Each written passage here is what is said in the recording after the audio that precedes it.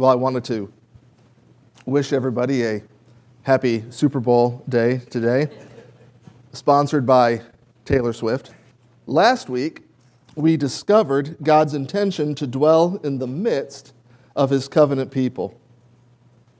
The way God would dwell with his people is by having a tent made. A tent doesn't sound all that fancy for a place of God's glory to reside, but tents were common for nomads, which is what the Israelites were. The Israelites were heading to Canaan, where they were to conquer and then inhabit the land. Portability was a must. The covenant was broken when the people rebelled against God and created a golden calf to worship instead of being satisfied with worshiping the one true God, creator of heaven and earth.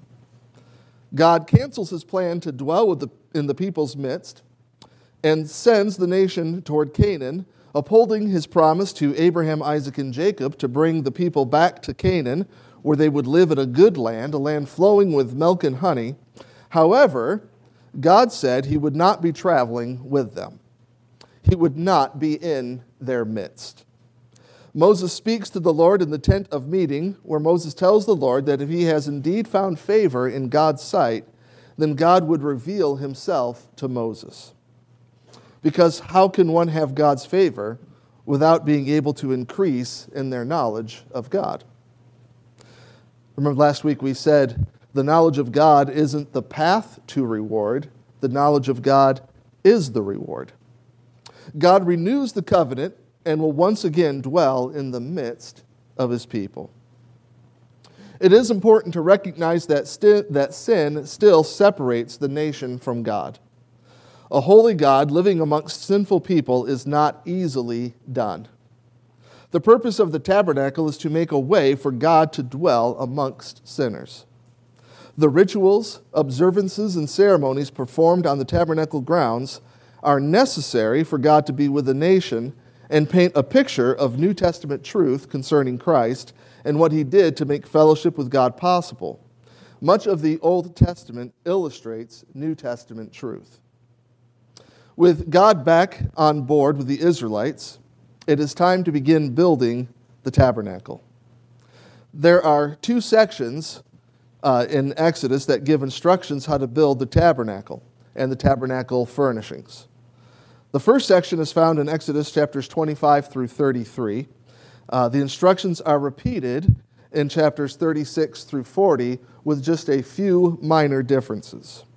The reason for the repetition is that God canceled the covenant after the people broke their promise to obey all the rules of the covenant. When the covenant was renewed based on the understanding that the foundation of the covenant rests on God's forgiveness and not on the people's righteousness, the instructions were given again.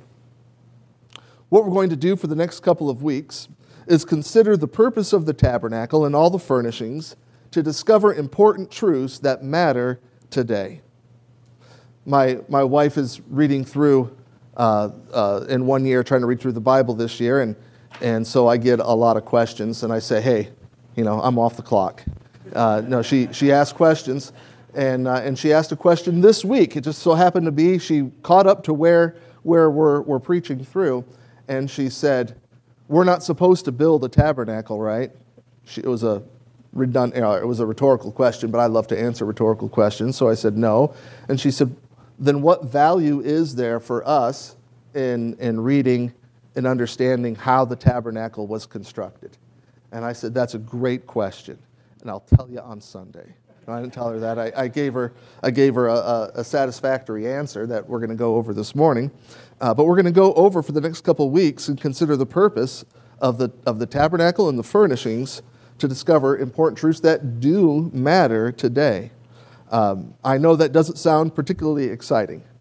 We're going to talk about the tabernacle, how to build the tabernacle. Well, I like this old house, and I could watch people work forever. There is some benefit to studying this, and I hope I blow your mind this morning. Well, let me rephrase that. I hope Scripture blows your mind this morning as we go over the tabernacle. It is relevant for today. Even though we're not going to be building a tent of our own, although you can get online and buy models and that are to scale, and you can build a tabernacle. We did that, but Ida came and took care of that. But you can see, and it's very accurate, these models that you can buy and put together if you like doing that sort of thing. What we're going to do to start with is we're going to look at 5 names that are given to the tabernacle in the book of Exodus to help us understand the significance of it. And so we're going to skip around a lot this morning, but mostly still be in Exodus. In Exodus 25:8, listen for what the tabernacle is called. And let them make me a sanctuary that I may dwell in their midst. The first one is a sanctuary, a place set apart for a holy God. We know that God is everywhere present and cannot be contained. The emphasis is not where God resides in this, but the place itself is reserved for God's presence. That's what it's referring to as a sanctuary. This place is reserved for God's presence. A sanctuary is set apart from common use. It's like those dishes that you have that you only use for Thanksgiving and never any other time of the year. Or maybe you have it in a cupboard and it's never seen the light of day. Those are special just in case the senator comes. I don't know why we keep them. But it's not for hot dogs on a Tuesday night. It's reserved. And that's what the sanctuary is. It's reserved. So taking a nap or hosting a birthday party would be an inappropriate use for the tabernacle because it is God's sanctuary. And we've been referring to this in Exodus 25:9. Tabernacle is the dwelling place of God among his people.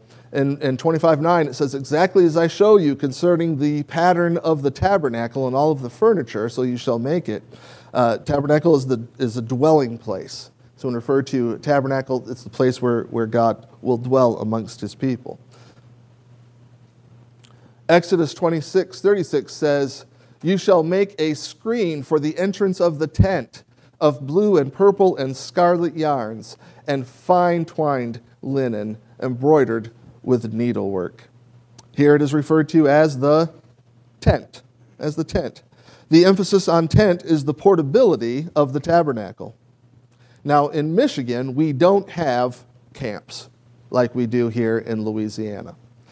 It took me a while to figure out what it meant when people said they were going to the camp for the weekend.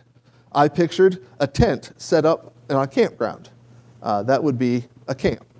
In Michigan, people would say they are going to their cottage, not a camp. Some people might say they are headed to the lake for the weekend, but that implies a cottage. Camping is different than going to the cottage. Camping implies mobility. A camper is temporary. It is temporary. Carmen, it is temporary. Every year, my family would go with another family to Ludington State Park, which is right beside Lake Michigan. We would go for 2 weeks, and it is without a doubt my favorite place on earth. Love Ludington State Park. My folks would sleep in a small trailer while my brothers and I would sleep in tents. Tents are now much easier to set up and take down than they were back then, and that is the purpose of a tent. Easy up, easy down, take it with you.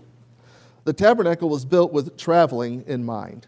The Shekinah glory of God would move from the tabernacle to in front of the people, and everybody would wake up, look to see where the pillar of cloud, the Shekinah glory of God, where it was residing. If the pillar was over the tabernacle, over the Holy of Holies, they would stay put.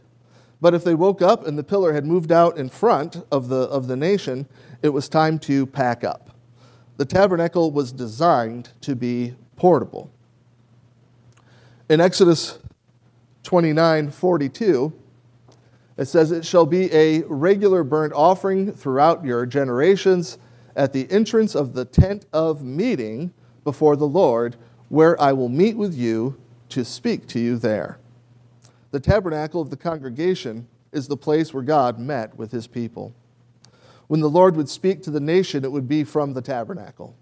The tabernacle was situated right in the middle of the nation.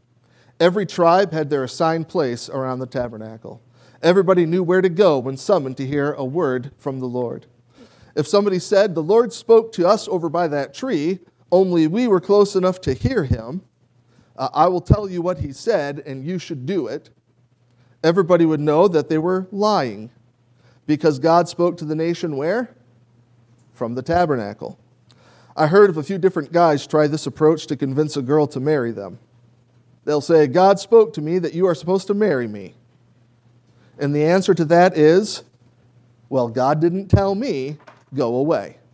All right? Young ladies, if somebody tries that and God didn't tell you, you can dismiss them. Tell them your pastor said so. With the designated place for communication being the tabernacle, there wouldn't be confusion or misrepresentation of what God said. In Exodus 38:21, we get the last name for it. It says, these are the records of the tabernacle of testimony, as they were recorded at the commandment of Moses. The responsibility of the Levites under the direction of Ithamar, the son of Aaron, the priest. It's called the tabernacle of testimony, the law given to Moses, kept in the ark of the covenant. And we'll get to that in just a moment. The tabernacle was where the written testimony of the covenant was kept. The stone tablets where God wrote the law and then given to Moses while they were at the top of Mount Sinai. We often refer to it as the Ten Commandments, but it's more than just those thou shalt not. It goes much longer than that. And it was recorded on those two tablets, both sides. So there was a lot written on those tablets. These are the 5 names given to the tabernacle. Each name emphasizes a different aspect of the tabernacle. The tabernacle was where a holy God dwelt amongst his people. God would travel with his people and speak to them. The promise God made with the people would be remembered because the physical tablets would go with the tabernacle. No one need doubt what the righteous demands of God were. Now, for what purpose did God assign the tabernacle? In Exodus 29:42 through 46, it says, it shall be a regular burnt offering throughout your generations at the entrance of the tent of meeting before the Lord, where I will meet with you to speak to you there. There I will meet you with the people of Israel, and it shall be sanctified by my glory, which means to be set apart. I will consecrate the tent of meeting and the altar. Aaron also and his sons I will consecrate to serve me as priests. I will dwell among the people of Israel and will be their God. And they shall know that I am the Lord their God, who brought them out of the land of Egypt, that I might dwell among them. I am the Lord their God. There are 4 purposes for the tabernacle, possibly more, but we're going to look at 4 this morning. First, it showed sinful people how they could come before a holy God in worship and service. I don't think it's easy to underestimate the difficulty of this with a holy, righteous God and sinful people. How could sinful people come before a holy, righteous God in worship and service? And the tabernacle shows how, that there is a way. It paints a picture. Secondly, it offers a sacrifice for sin. Sin has to be paid for. Way back when, with Adam and Eve, God said, if you do not obey and you eat from this tree, you will certainly, what? Die. You will certainly die. And when Adam and Eve sinned, what was the first thing to die? There was a little sheep that was killed and used to cover Adam and Eve. Immediately, sin brought death, and in a very serious way, that was the first sacrifice for sin. Something had to die, and so the tabernacle is a place where sin can be sacrificed for. Blood is required because of sin. There are many different types of sacrifices that were made on the altar of the tabernacle. A major sacrifice that was made on the altar was the sin offering. The sin offering lasted all day. A holy God doesn't ignore sin. Sin must be dealt with. The sin offering temporarily satisfied or postponed God's judgment on sin. There they were also to receive instruction, and we went over that. And here is the one that I hope Scripture blows your mind this morning as you consider this. The purpose of the tabernacle gives the pattern for heaven. If you want to know what heaven is like, then you study the tabernacle and subsequent temple. It is a pattern for heaven. In Hebrews 9:11, if you want to write that down and look at it later, in Hebrews 9:11 it says, "But when Christ appeared as a high priest of the good things that have come, then through the greater and more perfect tent, not made with hands, that is, not of this creation." So what does that Hebrews 9:11 passage say? It says that there is a greater and more perfect tent, not of this creation, not made with hands. The tabernacle that is recorded in Exodus is made with hands.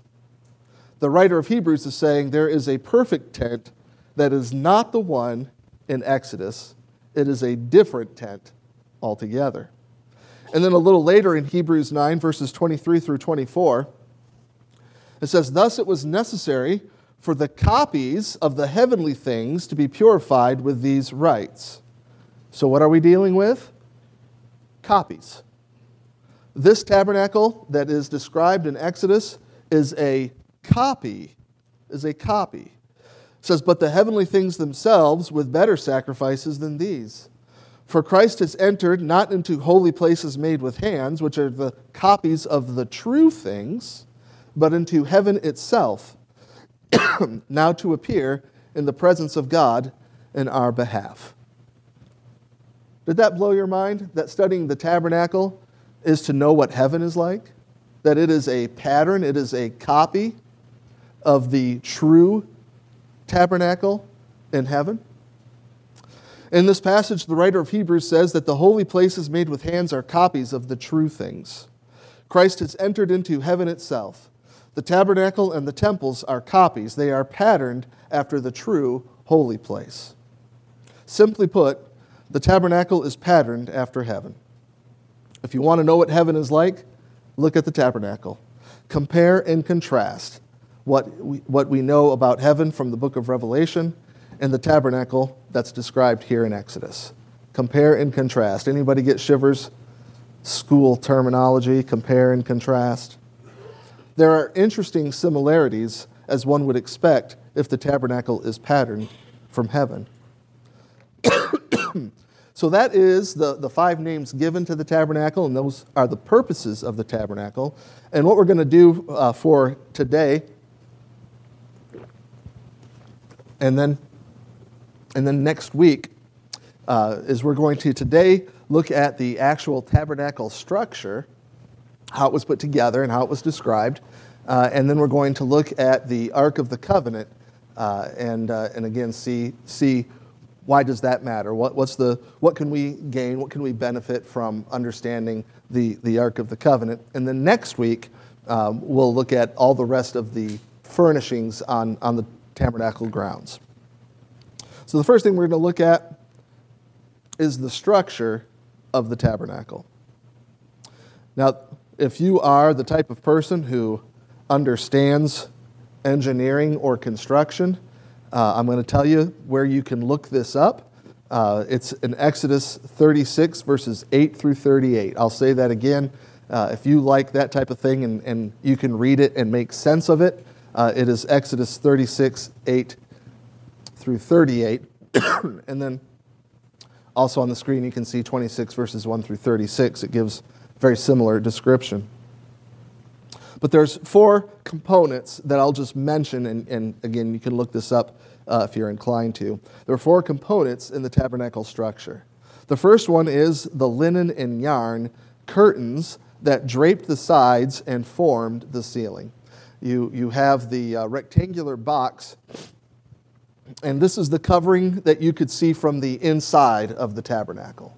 All right, that's the first component is what do you see when you are inside the tabernacle. The second is the curtains of goat hair, ram skin, and hides of sea cows. I like sea cows. I'm pretty sure it's I don't know, a walrus. I don't know. Do they live close to the Sinai Peninsula? Whatever it is, it was waterproof. And so that is what's on top of the tabernacle and covers it from, that you could see from the outside, that would protect the inside of the tabernacle. There were a few layers of coverings to keep it dry and upright. And that's a little more drab, but that is the second aspect of it. And then there were wooden trellised frames on the north and south sides and back end of the structure, with crossbars to hold the framework together. And you can see that on the picture, what a artist rendering what they think that would have looked like. And then the last one is the two entrance curtains, one to divide the tabernacle's interior into two chambers, and one at the entrance. So you can see the one at the entrance. If you were to come into tabernacle grounds, you could see the one in the entrance. But the other curtain wall divides the Holy of Holies from the holy place. And it's done in thirds. So the holy place is twice the size as the Holy of Holies. And again, you couldn't see that curtain unless you were inside the tabernacle. And most people were never allowed inside the tabernacle. Only the priests were allowed inside the tabernacle. So, again, I'm not an engineer or an architect. More power to you if you understand the reading as you go through that. But after reading various commentaries, I think I kind of understand what's going on a little bit. And I don't feel bad about being a little clueless, because I don't think I'm the only one that doesn't quite understand it as you read through it. In fact, God singled out two craftsmen to lead the effort in building the sanctuary and the furnishings. God identifies two guys. It says in Exodus 31, verses 1 through 11, the Lord said to Moses, I have called by name Bezalel, the son of Uri, the son of Hur, of the tribe of Judah, and I have filled him with the Spirit of God, with ability and intelligence, with knowledge and all craftsmanship, to devise artistic designs, to work in gold, silver, and bronze, in cutting stones for setting, and in carving wood, to work in every craft.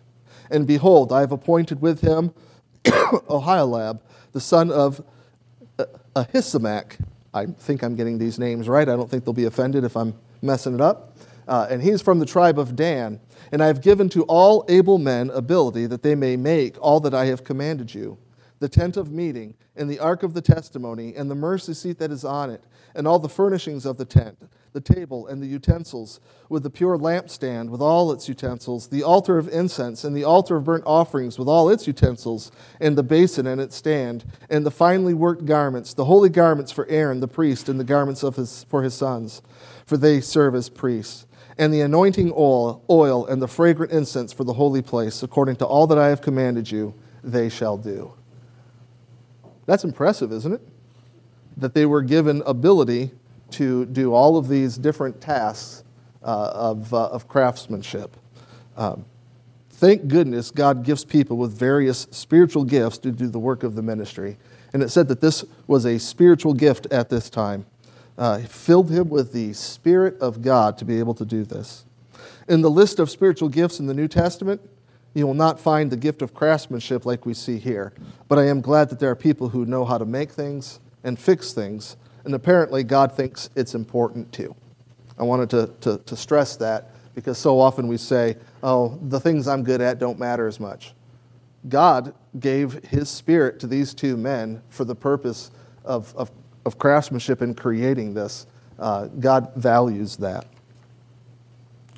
What I find interesting is found in verse 8. Remember that Hebrews said that the earthly temple or tabernacle is a pattern or a model of heaven. As we read this verse, what aspect do we find in heaven? Listen as I read Exodus 36, verse 8. And all the craftsmen among the workmen made the tabernacle with 10 curtains. They were made of fine twined linen and blue and purple and scarlet yarns, with cherubim skillfully worked. What do we find in heaven that's mentioned here? The cherubim. Yeah, the cherubim. The craftsman stitched cherubim on the side portion of the tabernacle on both walls and ceilings. Cherubim or cherubs are angelic beings involved in the worship and praise of God. They are described in great detail in the book of Ezekiel. Their characteristics are the same as the four living creatures described in the book of Revelation. It says in Revelation 4, verses 6 through 8, it says, "And before the throne there was, as it were, a sea of glass, like crystal. And around the throne and each side of the throne are four living creatures, full of eyes in front and behind. The first living creature like a lion, the second living creature like an ox, the third living creature with the face of a man, and the fourth living creature like an eagle in flight. And the four living creatures, each of them with 6 wings, are full of eyes all around and within, and day and night they never cease to say, 'Holy, holy, holy is the Lord God Almighty, who was and is to come.'" They never stop praising the eternality of God. Never ceases. That's what's going on in heaven, all right? The inner curtains of the tabernacle have needlework, cherubim surrounding the throne of God, representing the actual cherubim in heaven who never cease to proclaim, "Holy, holy, holy is the Lord God Almighty, who was and is to come." The scene in heaven shows the cherubim surrounding the throne of God, and that is the first piece of furniture that we're going to examine today. The throne room of God is the Holy of Holies, and the throne of God is the Ark of the Covenant. But inside they had the needlework of the cherubim surrounding the throne of God, and once a year when the high priest would walk into the Holy of Holies, and he would look and see the needlework of all the angels surrounding, a pattern for what happens in heaven. But we get to the Ark of the Covenant, and what most people know about the Ark of the Covenant is found in a movie. I don't know if the Ark of the Covenant is in a warehouse somewhere in Washington, D.C. I kind of doubt it, but I don't know. God didn't tell me. So we have the Ark of the Covenant, and there's 2 pieces of the Ark of the Covenant. The first one is the chest, the storage container. It says in Exodus 37, verses 1 through 5, "Next, Bezalel made the ark of acacia wood, a sacred chest of 45 inches long, 27 inches wide, and 27 inches high. He overlaid it inside and outside with pure gold, and he ran a molding of gold all around it. He cast 4 gold rings and attached them to its 4 feet, 2 rings on each side. Then he made poles from acacia wood and overlaid them with gold. He inserted the poles into the rings at the sides of the ark to carry it." God instructed Moses what was to be stored in the Ark of the Covenant. In Exodus 25:16, God says, "And you shall put into the Ark of Testimony that I shall give you." The 2 stone tablets that the Lord inscribed were kept inside the ark. In the New Testament, we are told of some additional items that were added later and stored inside the Ark of the Covenant. But at this point, it's just the 2 stone tablets. Later, they're instructed to put a jar of manna in there, and then also Aaron's staff.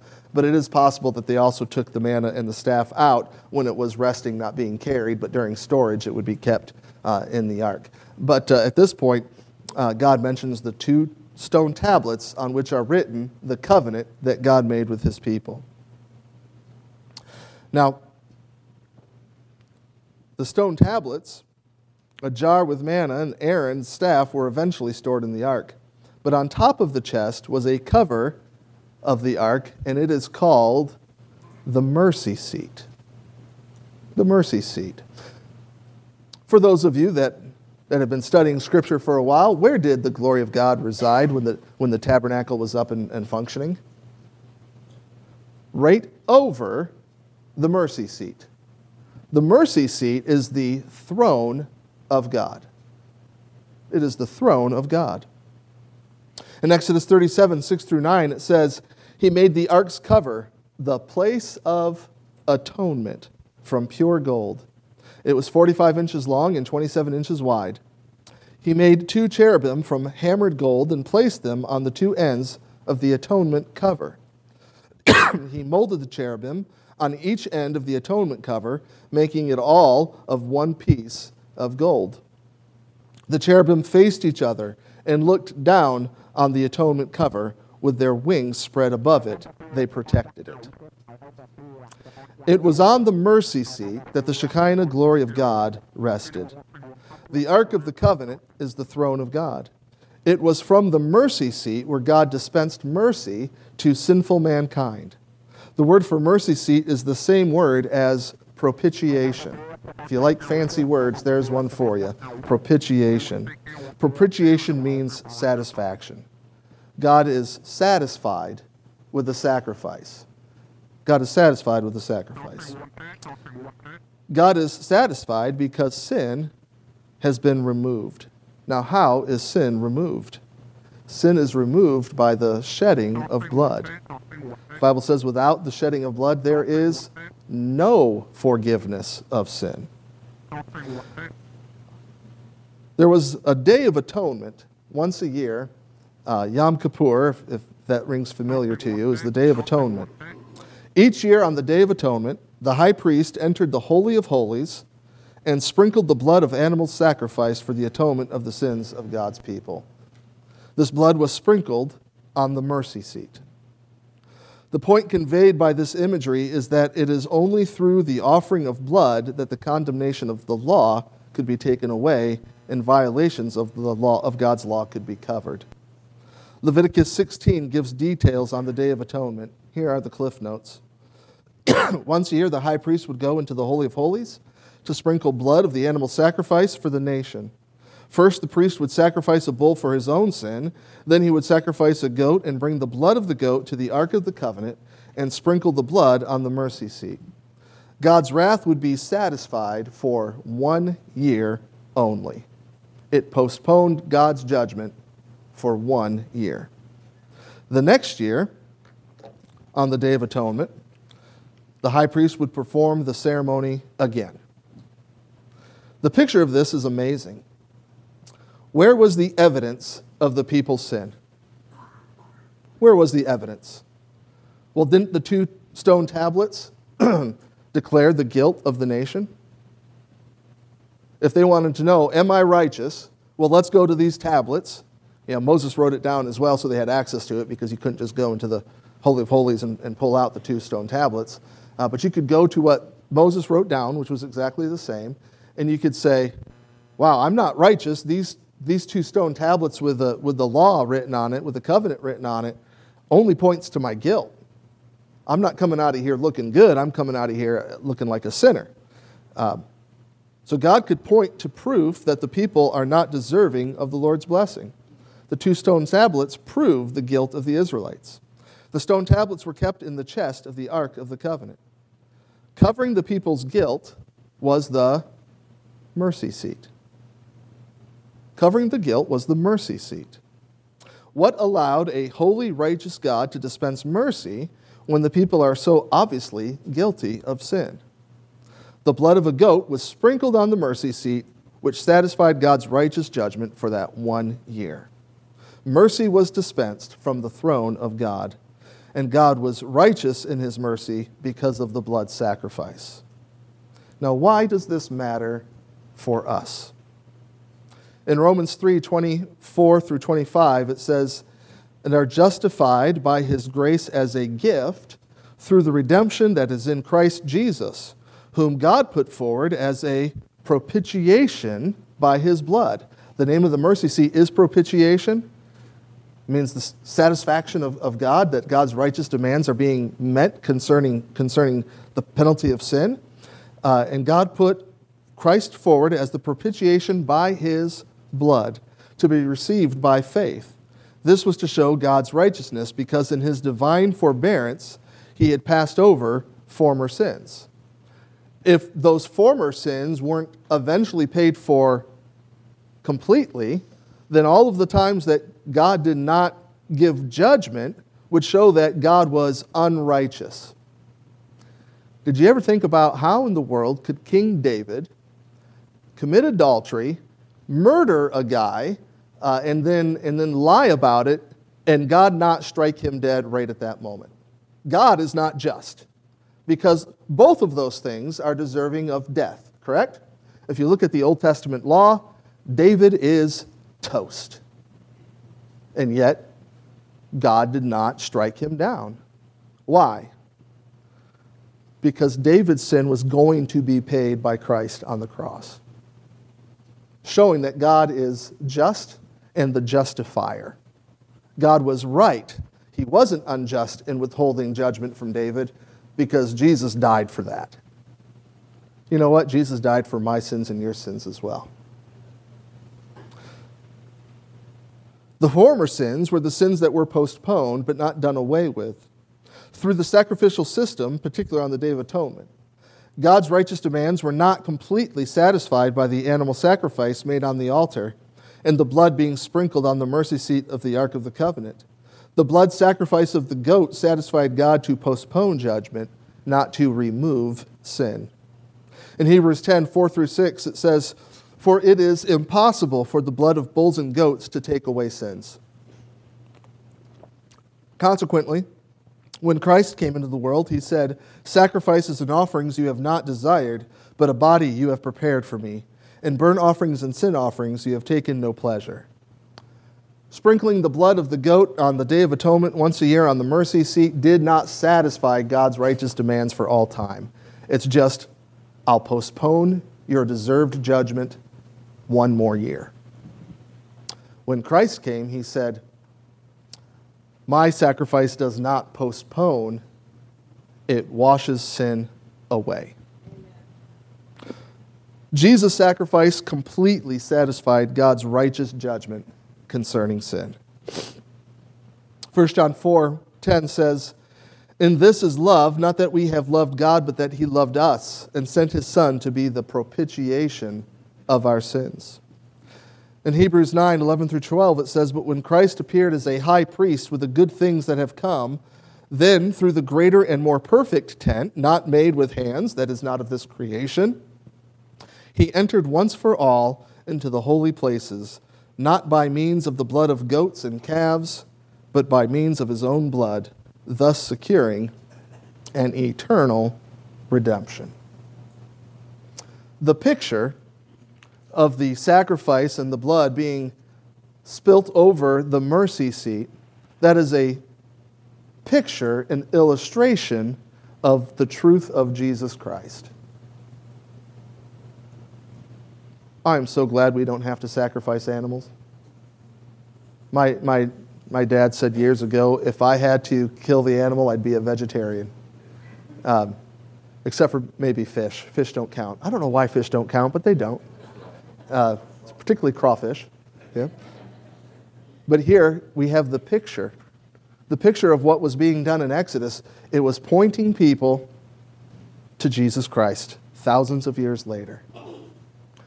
We don't have to sacrifice animals because it said that Christ entered once for all into the holy place. I mean, he don't have to go again. He doesn't have to go again. There's a few movies that I've really enjoyed that I never want to see again. I don't need to see Schindler's List 2, the sequel. Don't need to see it. On Hulu popped up 12 Years a Slave. Saw it once. Don't have to see it again. Friends, Jesus Christ came into the Holy of Holies once for all, and his blood was spilt on the mercy seat. That's a picture of what Christ did for us. Is there a benefit into studying the tabernacle and the tabernacle furnishings? Aren't you glad that the testimony of our salvation isn't a new thing, but from the very beginning, this was the plan of God to extend mercy? Let's thank him in prayer. Heavenly Father, it's neat to think that you showed us a glimpse of heaven in the description of the tabernacle, that we can imagine the cherubim one day when we are before you all around, never ceasing to say, "Holy, holy, holy is the Lord God Almighty, who was and is to come." That we're going to see it for those that are saved, that for those that have trusted your Son as our Savior, we're going to see that with our very own eyes. That will be our reality for all eternity. Father, we thank you for the picture of the Ark of the Covenant, where our judgment is stored, showing that we are not meeting your righteous standard.